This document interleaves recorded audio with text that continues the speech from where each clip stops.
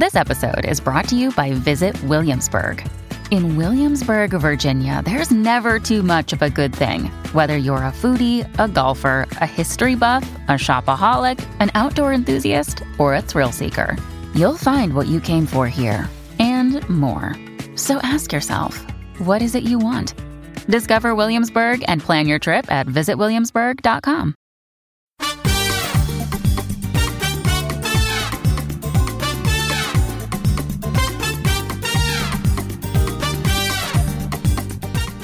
Hello, Get Booked listeners. Welcome to The Hand Cell, a special weekly installment of Get Booked that's all about books that we just can't resist shouting about. This is Amanda Nelson, and today's Hand Cell is Nightingale Point by Luann Goldie. It's got trigger warnings here for racism and child abuse. Before we get started talking about the book, let's hear from our sponsor.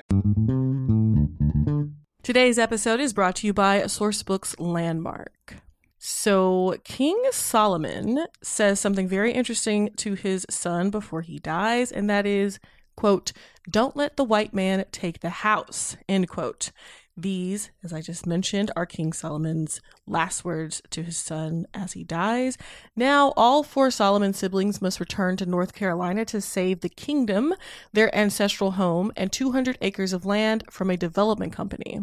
Told in alternating viewpoints, Long After We Are Gone by Tara Shelton Harris is a searing portrait of the power of family and letting go of things that no longer serve you, exploring the burden of familial expectations, the detriment of miscommunication, and the lessons and legacies we pass on to our children. It's an explosive and emotional story of four siblings, each fighting their own personal battle, because who isn't, who return home in the wake of their father's death. Make sure to check out Long After We Are Gone by Tara Shelton Harris, and thanks again to Sourcebooks Landmark for sponsoring this episode. Today's episode is brought to you by Avid Reader Press. So this next book is a really fun sounding mashup of different genres. There's a little time travel, a little romance, a little spy thriller action going on. So, in the near future, a civil servant is offered the salary of her dreams and is shortly afterward told what project she'll be working on. A recently established government ministry is gathering quote-unquote expats from across history to establish whether time travel is feasible for the body, but also for the fabric of space-time. This is an exquisitely original and feverishly fun fusion of genres and ideas. The Ministry of Time by Kaliane Bradley asks, what does it mean to defy history when history is living in your house? Kaliane Bradley's answer is a blazing, unforgettable testament to what we owe each other in a changing world. It kind of gives Outlander meets Cloud Atlas, or If the Time Traveler's Wife was written by Sally Rooney or Colson Whitehead. Make sure to check out The Ministry of Time by Kaliane Bradley. And thanks again to Avid Reader Press for sponsoring this episode. Okay, so Nightingale Point I discovered when it was longlisted for the Women's Prize in 2020, as now, in this year, in the year in which we currently live. Time has no meaning, etc., etc. And I don't think that it made the shortlist, if I'm remembering correctly, which was such a bummer because I enjoyed this book so much. Nightingale Point is a very fast-paced, I would almost call it a thriller. I mean, it's literary fiction, contemporary literary fiction, of course, but it's so... you just get so wrapped up in finding out what happens to these people. So it takes place in 1996, and Nightingale Point is a tower block of apartments in London. And the cast of characters, it's like an ensemble cast. So you're following a bunch of different people and families who live in this apartment block. I know it's like a different flats, different terms used in the UK, but I'm going to say apartment because that's what my brain keeps going to. So you meet them in the first chapter or two. You meet everyone who you're supposed to care about. Tristan and Malachi are brothers who live there. And Malachi is the older brother. And he is in his early 20s, very early 20s. I think he is 20 or 19. And Tristan is younger than him. He's still in high school.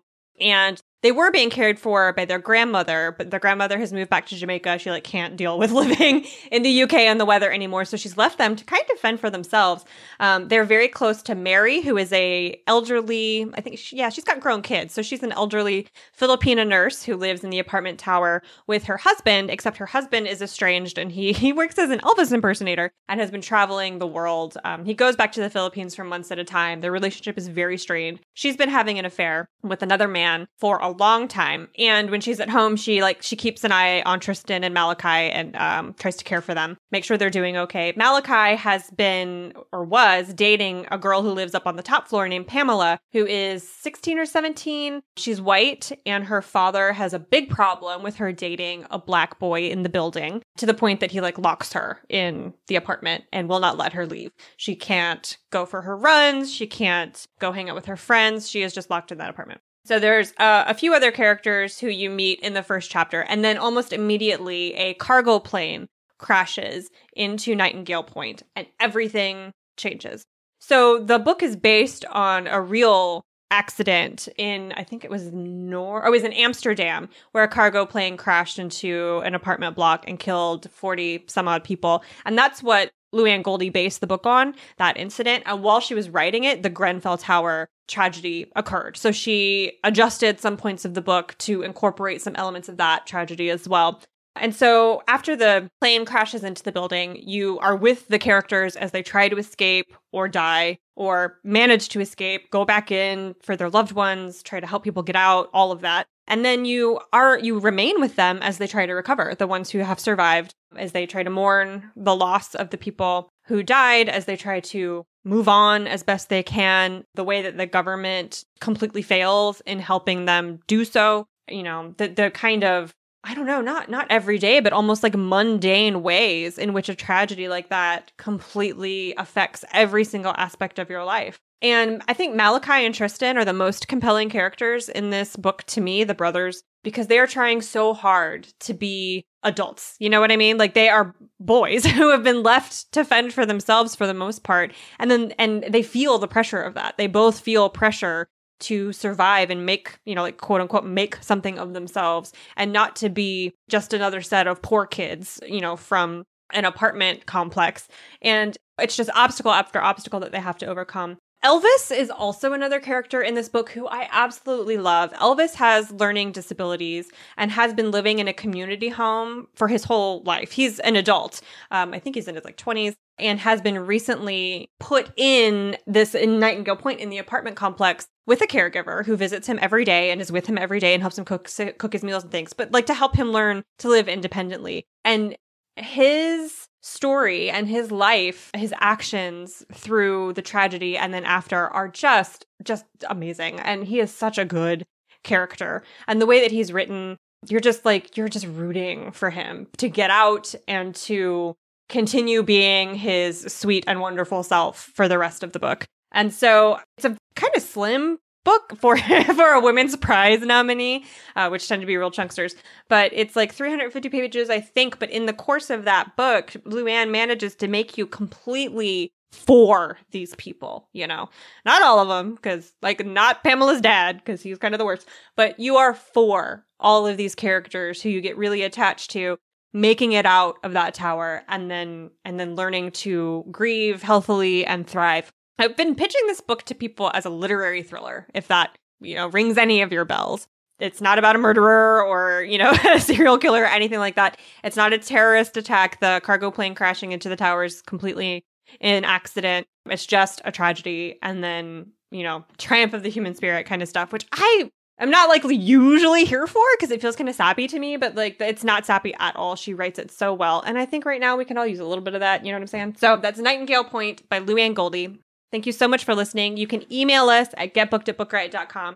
Review us on Apple Podcasts. You can find us online. I'm on Instagram at I'm Amanda Nelson. Jen is on Twitter at Jen IRL. That's Jen with 2 N's. And Instagram at I am Jen IRL. And we will talk to y'all on Thursday.